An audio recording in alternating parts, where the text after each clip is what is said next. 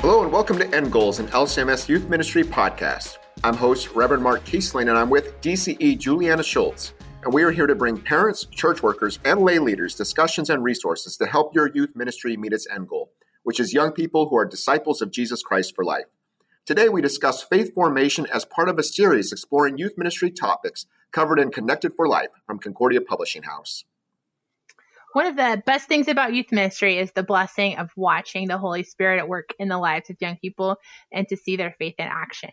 And many youth leaders are passionate about walking alongside young people as they deepen their relationship with God, but they can also feel maybe ill-equipped to help young people value their relationship with our God and His church. So to help that conversation, LCMS Youth Ministry coordinated with Concordia Publishing House to provide a resource that we called Connected for Life, an essential guide to youth ministry. This book is an effort to provide essays and resources for youth ministry practitioners and congregations of all shapes and sizes. Each chapter is, it tackles a specific area of youth ministry, and we were blessed to have multiple authors that provided their insight on those topics. And in the book, you're going to see a lot of these themes that we've been talking about in 7 Practices of Healthy Youth Ministry. And the book gets into some more foundational pieces about the practice of youth ministry and Christian education. So to start, we're going to talk about some of the models and theories that help frame our work in passing on the Christian faith to young people. It's one of those things where as youth leaders, it's easy for us to kind of get caught up in the practicality of day-to-day ministry, of the logistics of planning the next event or finding the next Bible study. And we don't often stop and take in maybe that 10,000-foot view of faith formation and development. And talking about these models helps us to see kind of this bigger picture of what develops for adolescents in a variety of ways, particularly spiritually, from childhood into preteens, into teenager life, into young adult life, as they grow and mature in faith and life. So helping us to take this big kind of picture view, we invite back, you heard him when we talked about our research. He was a part of our research team for the 2017 Research of Millennials in the LCMS. Dave Reeder wrote 2 chapters in Connected for Life, one of which is about faith formation in youth ministry. So we're going to talk about that other chapter another time, but we are excited for Dave to join us. Dave's a DCE. He's currently serving at Our Savior Lutheran in Livermore, California. He's authored 2 books, Teaching the Faith in the Home and Called to Serve, both published by CPH. He also, like I said, served on our research team and was a co-author of Relationships Count. Dave, thanks so much for joining us. Glad to be here. Glad to come back. This is good. Hey, Dave. So we got to discuss the research with you, and now we get to pick your brain about some different youth ministry topics. And today we're going to talk about this term called faith formation that you might see in a lot of different contexts, whether it's for young people, maybe even down in the children's ministry, but also for adults as well. And we put this topic very early in the book in order to kind of build a foundation on what the church does in youth ministry or ministry to young people. We can probably name a number of scriptural or educational metaphors that describes the Christian walk and the development as one mature in ages. So as we talk about and use that term faith formation, specifically in young people, what are we talking about when we see that term or use that term? Okay, Mark, that's a great question. I think I want to start with actually one of the metaphors, the way I started the particular chapter we're talking about Jeremiah 18 and talking about the idea of being clay in the potter's hands. I don't know if you've ever worked with clay. I haven't done much of this in my life, but if you've seen somebody working with clay, or if you're an artist and you've tried to work with this, it's a medium that's not always the most cooperative, and you keep needing to adjust, and you're adding water, and you're trying to get the clay into the right consistency in order for it to be shaped the way you as the artist want and desire for that clay to be shaped into whatever it is that you're going to be creating. Some of the time that means, if you've ever seen somebody doing this, you get to a certain point and you say, well, that just went wrong. And you just crumple the whole thing up and you start over. This is a really rich metaphor. And I love how Jeremiah draws us in on this one, because when we're talking about formation, it's talking about how God takes us, and some of the time there's a nice, smooth process, and it looks beautiful. And then some of the time we as the clay get this idea in our heads that we know better, and we resist or we fight back or what have you, and God has to get his hands in there a little bit more strongly and really reshape us. And when we're talking formation, I think the word is really apt for this because it is a forming of who we are in Christ. Some of the time there's some maybe discomfort or controversial nature to the use of the term formation. There is actually a branch, a social science study of spiritual formation that is done from a purely social science standpoint. And if you read the literature, you get really weirdly uncomfortable because they do it in such a way that it is devoid of any actual religious content. And having read some of that research, having looked at books published in that vein, it gives you the willies at times, and you just kind of, wait, how does this make sense? Well, they're asking questions from a purely social science standpoint. In the church, we're not asking the questions those ways. We're talking about how does faith form for good or for bad based on the way in which we interact with the Word of God, how it is taught to us, what the examples there are in our lives, and how all those influences around us shape us positively and negatively. You know, how your kindergarten Sunday school teacher taught you Bible stories has an impact on how, as an adult, you respond to other ways people teach. The Holy Spirit is a key element and the foundation of all of this. But all these other factors are a piece of this. The formation, we're talking sanctification here. This is a process in which it's ongoing. It doesn't end, but beginning at a foundational level, we have to begin from the youngest ages and work our way up. Yeah, as you mentioned, there's a ton of ways that we think about. If you look at the social sciences, you look at psychology, you look at physiology, like all these different ways that we describe how young people grow and develop and how we understand those pieces. And faith is the same way in terms of, like you said, formation, how we're fed, how we mature, how that grows, what impacts that. What teaching, what exposure, how the Holy Spirit works through a person's life experience and their experience in the church to form their faith and their discipleship. You write, faith formation takes place when the content of an individual believer's faith is lived out. While we know that adults, we're all teenagers at one point, they are not teenagers today. And so while there's maybe some sympathy that they experience and that they understand what it's like to be a teenager, they're definitely not teenagers in this moment in time. So what are some ways that high schoolers might be living out their faith, specifically ways that might be different than their younger years or different than maybe what adults experienced when they were teenagers? Yeah, I mean, this is a great one. I've got a preteen in my house, and he reminds me a lot of, yes, Dad, you were a teenager at one point, but not like I'm experiencing it. And he's right. That's always going to be a true response.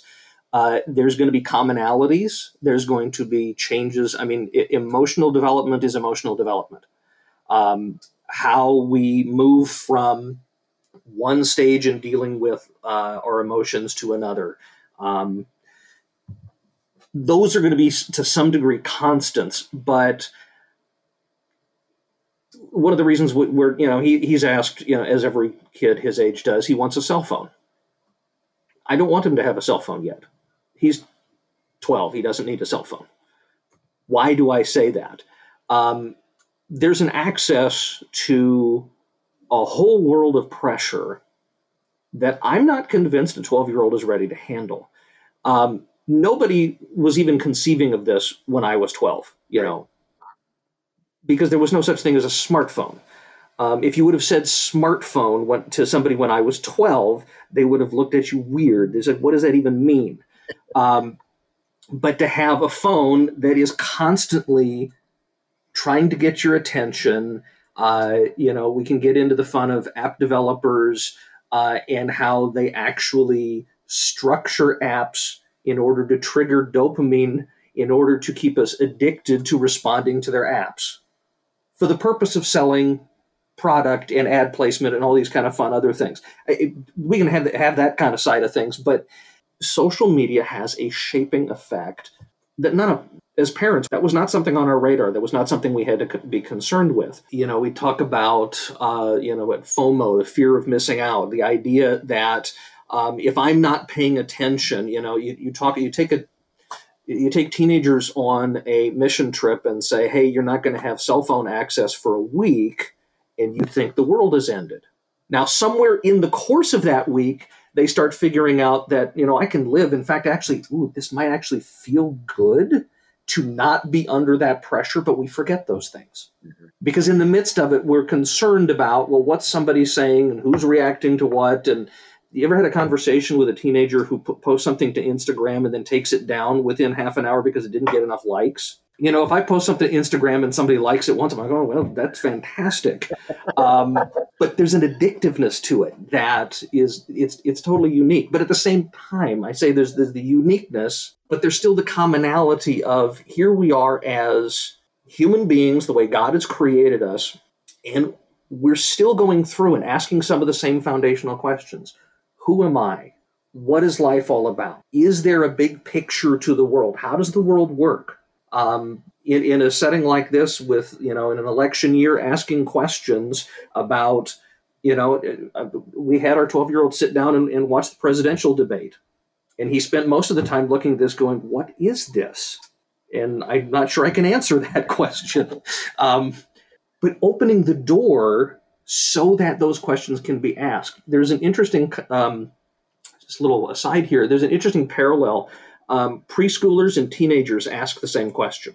Mm-hmm. The fundamental question of a preschooler and a teenager is why. And they're doing it at a very different level, but they're after the same thing. The preschooler is exploring the world, touching and tasting and smelling everything. They're trying to get a hold of, this bigger world, what is it? The teenager is doing the same thing in the abstract. And so they're asking a ton of questions.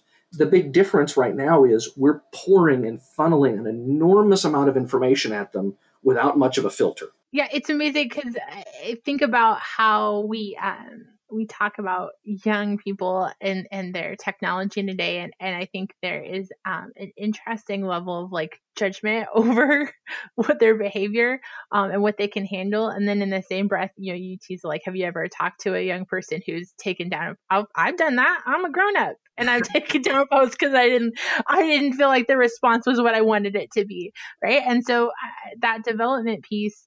Recognizing that those young people are in a critical moment where they're developing certainly their understanding of the world around them and how am I a part of that and how is the technology that I use a part of that and how I integrate into the world. But that doesn't just stop after you become an adult. That those things are still forming and shaping us even today. Yeah, and I appreciate how the conversation I think that you go into the chapter too about regardless of which theory you look at, there's that flexibility of, I think you put it kind of like when you learn things for the first time as a young child, is that there are parts of us, whether it's socially, sometimes even, theologically as we're understanding things, we jump back and forth between, different parts of our life because the first time we were introduced to a topic or a question or how to deal with it. And it certainly takes us back. We see the God who is faithful through all of it, but we see certainly how us in that formation side reacted to it maybe differently, still have connection to that first time and how, like you said, Dave, it's a process. From a sanctification standpoint, the Holy Spirit continues to work through it and through us as we serve and figure this out in the light of God's word.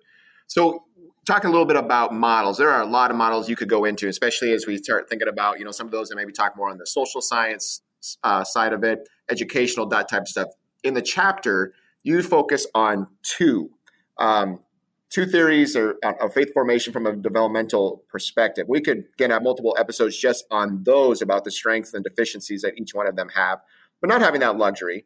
I would love for you to introduce those two theories and perhaps say a little bit about why they're so prominent and maybe why you chose those two for the chapter, And then also, what can youth ministry practitioners take away from those theories and models? The two that I went into in the chapter, they were chosen for very different reasons. Fowler's 7 stages of faith development, still over a few decades now, within developmental theory kind of areas, is still kind of the go-to as a way of understanding faith development. No one has come up with another theory structured that has received the same level of acceptance. So it's one of those things where you kind of have to go there. Yes, you can pick at Fowler and kind of say, what does he mean by faith? And some of the time, if you dig into some of this stuff, it gets a little, for an LCMS Lutheran, a little squishy, and you're kind of going, what do you really mean here? But that's a little bit of the social scientist coming in, and which is, I think, to some degree fair. What he was after with this is, and that's why I framed it under the idea of the quest for meaning, and that's a subtitle of the book for him.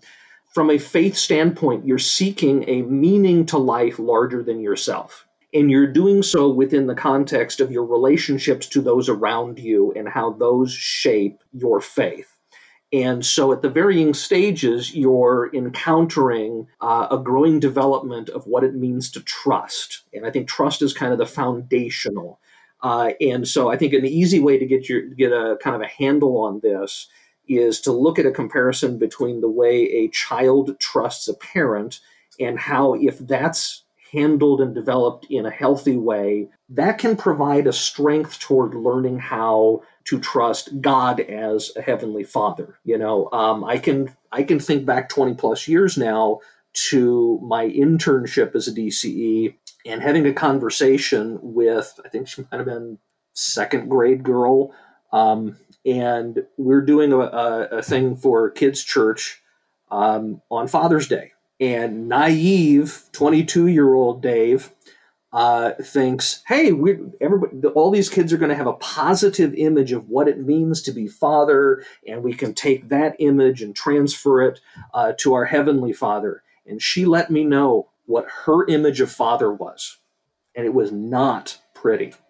And so there's an impact in looking at, so if there are issues with trusting institutions, trusting the church, institutions, that trust issue translates its way into how we understand and relate to our faith and how that develops. Can I trust my pastor when he teaches me? That's foundational. That's critical. And so Fowler gets into and explores the way in which, and he draws on other social science research in order to help unpack from a faith standpoint how it is we move from one stage to the next and ask bigger and bigger questions. Because you get into confirmation, a junior high kid is going to ask a much more abstract question that 6 months prior might have been completely confusing to him. And so having some of that on the radar is really helpful when you ask a question. And this is the other fun part. You get a room full of 6th graders together. Some of them will have developed abstract reasoning or be working on abstract reasoning, and some of them will look at you with this really squirrely look in your eye. Like, what are you even talking about? Because they're not all at the same spot. It's the joy of teaching confirmation when everybody's at an age where they may or may not have developed a number of reasoning skills. We love development at that point. I think you have to assume when you're teaching confirmation that you're in the Wild West and everything's crazy, and just go with it and enjoy it for what it is. Okay, so switching gears. But it's different. It's absolutely fun. It's tremendous fun. The other theory that I selected is the reciprocating self. It is not nearly as well known, but is much newer research. And I really appreciate what the authors for this book did. I've actually heard one of them present some of this material. But the concept is that as we develop as human beings, everything is done within relationships. So Fowler may touch on this to some degree, but then within the Reciprocating Self book, they really dig into how it is that our relationships shape us, how the way in which we interact with one another, our social circles. They unpack the various types of social circles that kids are a part of. whether, within the family, within their neighborhood and larger community. What is the church family like? It's one of those interesting things with churches. There's a DNA to each place, and you come to a new church, you discover a new DNA. You come in, and when you're new, you start asking questions. Hey, why do you do things the way you do? And they look at you funny. Well, that's the way we do them. Isn't that normal? Everyone does them. Even the non-traditional church, they have their traditions. I'm sorry, they do. Every family is the same way. And it's within those social circles that we're formed, and it's how we develop our worldview and our understanding of faith and how it relates to us. Does your family encourage you to ask questions? Can you explore ideas? Or is that not kosher? So kind of the reciprocating self, it's a lesser known, but I think it's a very helpful frame for kind of understanding all the various interactions that we have that form us and shape us. I appreciate it with the Fowler piece. I think going back and using that word trust, and as we think about whether it's youth ministry or ministry to any young person, understand that as a key part of our interactions and teaching, especially when we think about, trying to talk about this whole word of truth in today's world, truth of God's word versus a lot of other voices that are out there, and the importance to establish that in a loving way.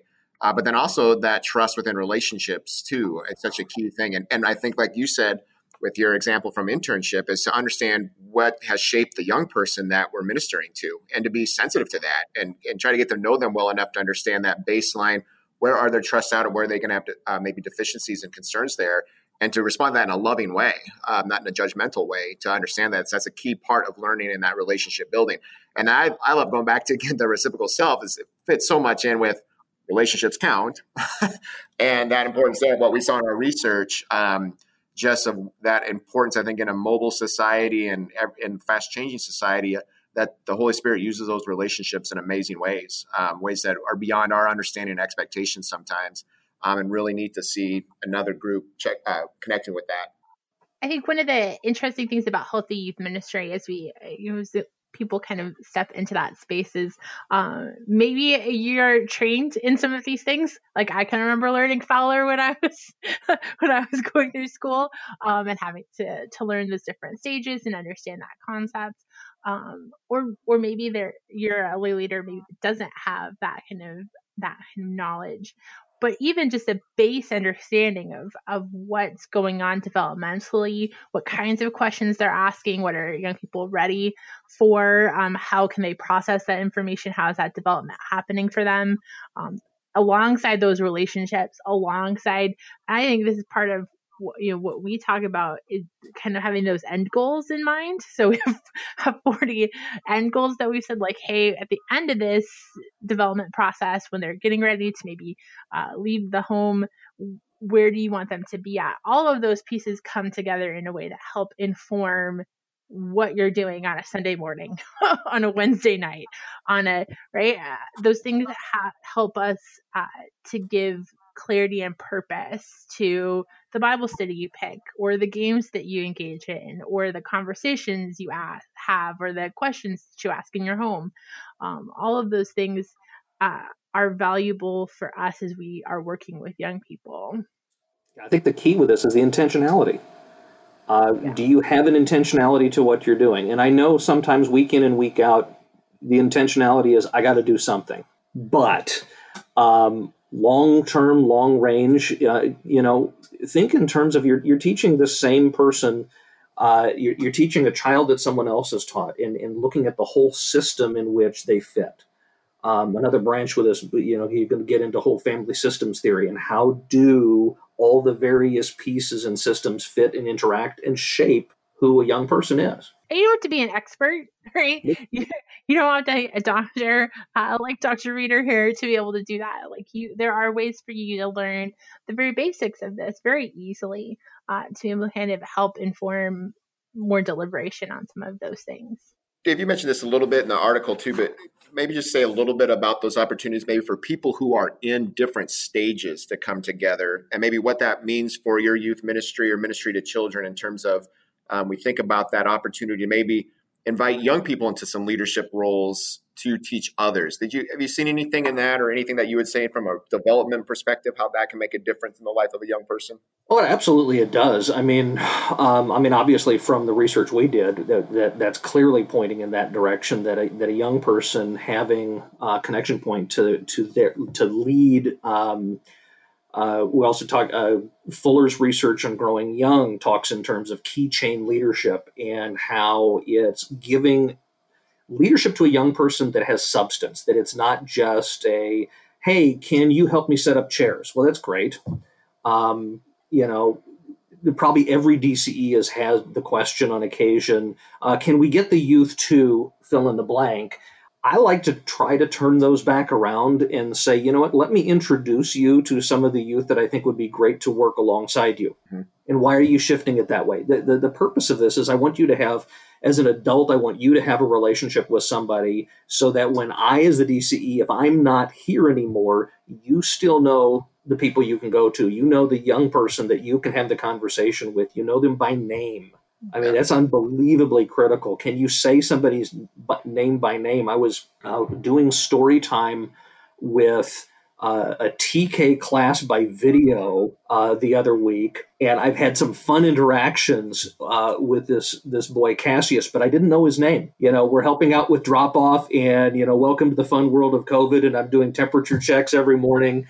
And I'm having he is the greatest smile. He is so perky and whatever. But because I did the story time on the video, I get to see his name pop up. So I now know he's Cassius. Now my interactions with Cassius are different because I can greet him by name, and that says something to him about the value that he has. And trying to encourage members of congregations, hey, we want to have more young people in our congregation. We want them to be a part of things. Great. How many of them do you know? Helping an adult to get to know. Can you have a conversation? I tell too many stories, but I remember one from the first church I was serving in Huntington Beach. And a young man comes in and he's got a blue mohawk, and a little old lady comes over to sit with him. And I'm bracing for, how dare you come in here with that crazy haircut? No, she wants to know how he got it to stand up so straight. It was just the most fun conversation. He's welcomed. He feels like a part of things from somebody who on the surface has so little in common with him. It's being open to hear and to learn from one another. My boys love playing Minecraft, and they tell me all sorts of things about Minecraft that will never make sense to me. But I sit and I listen, and they want to show me the things that they're building, and good, sit and listen. One of the great things for a dad to learn how to do, and I would say dad specifically, if dad can sit down on the floor with his kindergartner to play, you want to talk about building foundational trust? Mm-hmm. It's a tremendous way to do it. We can continue to talk about this. I know a lot more, get into more models that are out there as well that can be helpful to understand our young people. I certainly want to thank you for taking the time to write that chapter about the developmental stages. This is just a tip of the iceberg. And certainly I'm so thankful that we have classroom teachers and DCEs and others who have received formal training in these areas. But for people like me who haven't maybe been blessed with this level of training, what other books or resources would you recommend to learn more about stages of development in young people? First place I would go, if you've not read the book Think Orange, just to get a good framework, the way in which the church and the family can work together, that's an excellent one to piece in there. But I built off of what they did with that. Reggie Joiner and Kristen Ivy have written another book called It's Just a Phase, So Don't Miss It.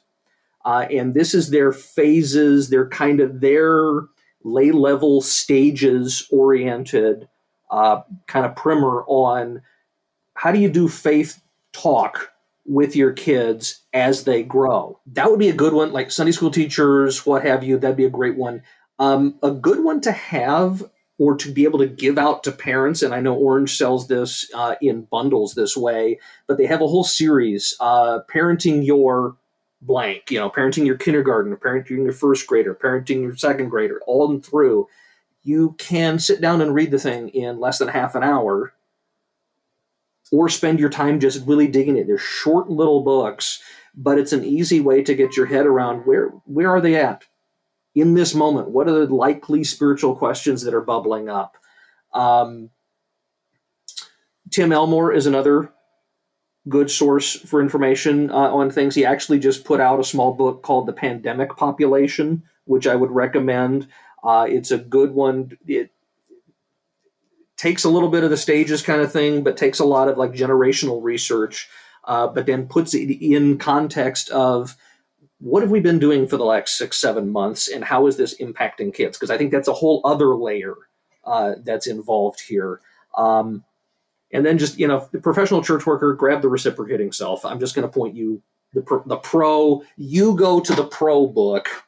Don't hand that off to your Sunday school teachers unless they're really wanting to dig deep. Those are just some thoughts. Great. Those are all really helpful, and we will link to some of those in the information on the podcast. In the next episode, you're going to get to hear more from Dr. Reeder as we discuss the second chapter and move on to the kind of foundations of Christian education and its important role in faith formation. We treasure the work of the Holy Spirit in the lives of young people in our congregation as they go through different stages in life. And it's humbling for us to maybe look back and see how God met us with the gospel during those different stages, see that in ourselves, and then to think about how we see that going on in the lives of children or young people around us. It's a great joy to learn from adolescents as they take on new responsibilities and give insight into the ways we can serve our neighbor and share the gospel. So a couple of questions for you as you think, how can you better understand developmental models and theories that help you prepare yourself to teach the faith and to interact with young people? How are parents in your congregation being resourced to think about these developmental attributes of their children? And how does reflecting on your own stage of development help you better understand and respond to the needs of young people under your care?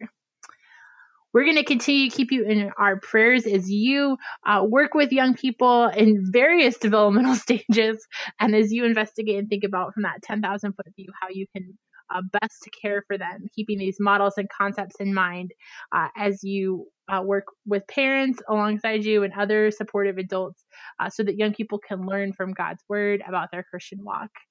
We trust that the Holy Spirit works through that Christian formation process. As Dr. Reeder said earlier, it's a sanctification piece that continues to happen. And we hope his chapter and some other models and concepts presented in the book can help inform your healthy youth ministry and your end goal of caring for disciples for life. End Goals Podcast is a production of LCMS Youth Ministry and KFUO Radio. Find out more about LCMS Youth Ministry or to find links to resources mentioned, go to kfuo.org/youth ministry.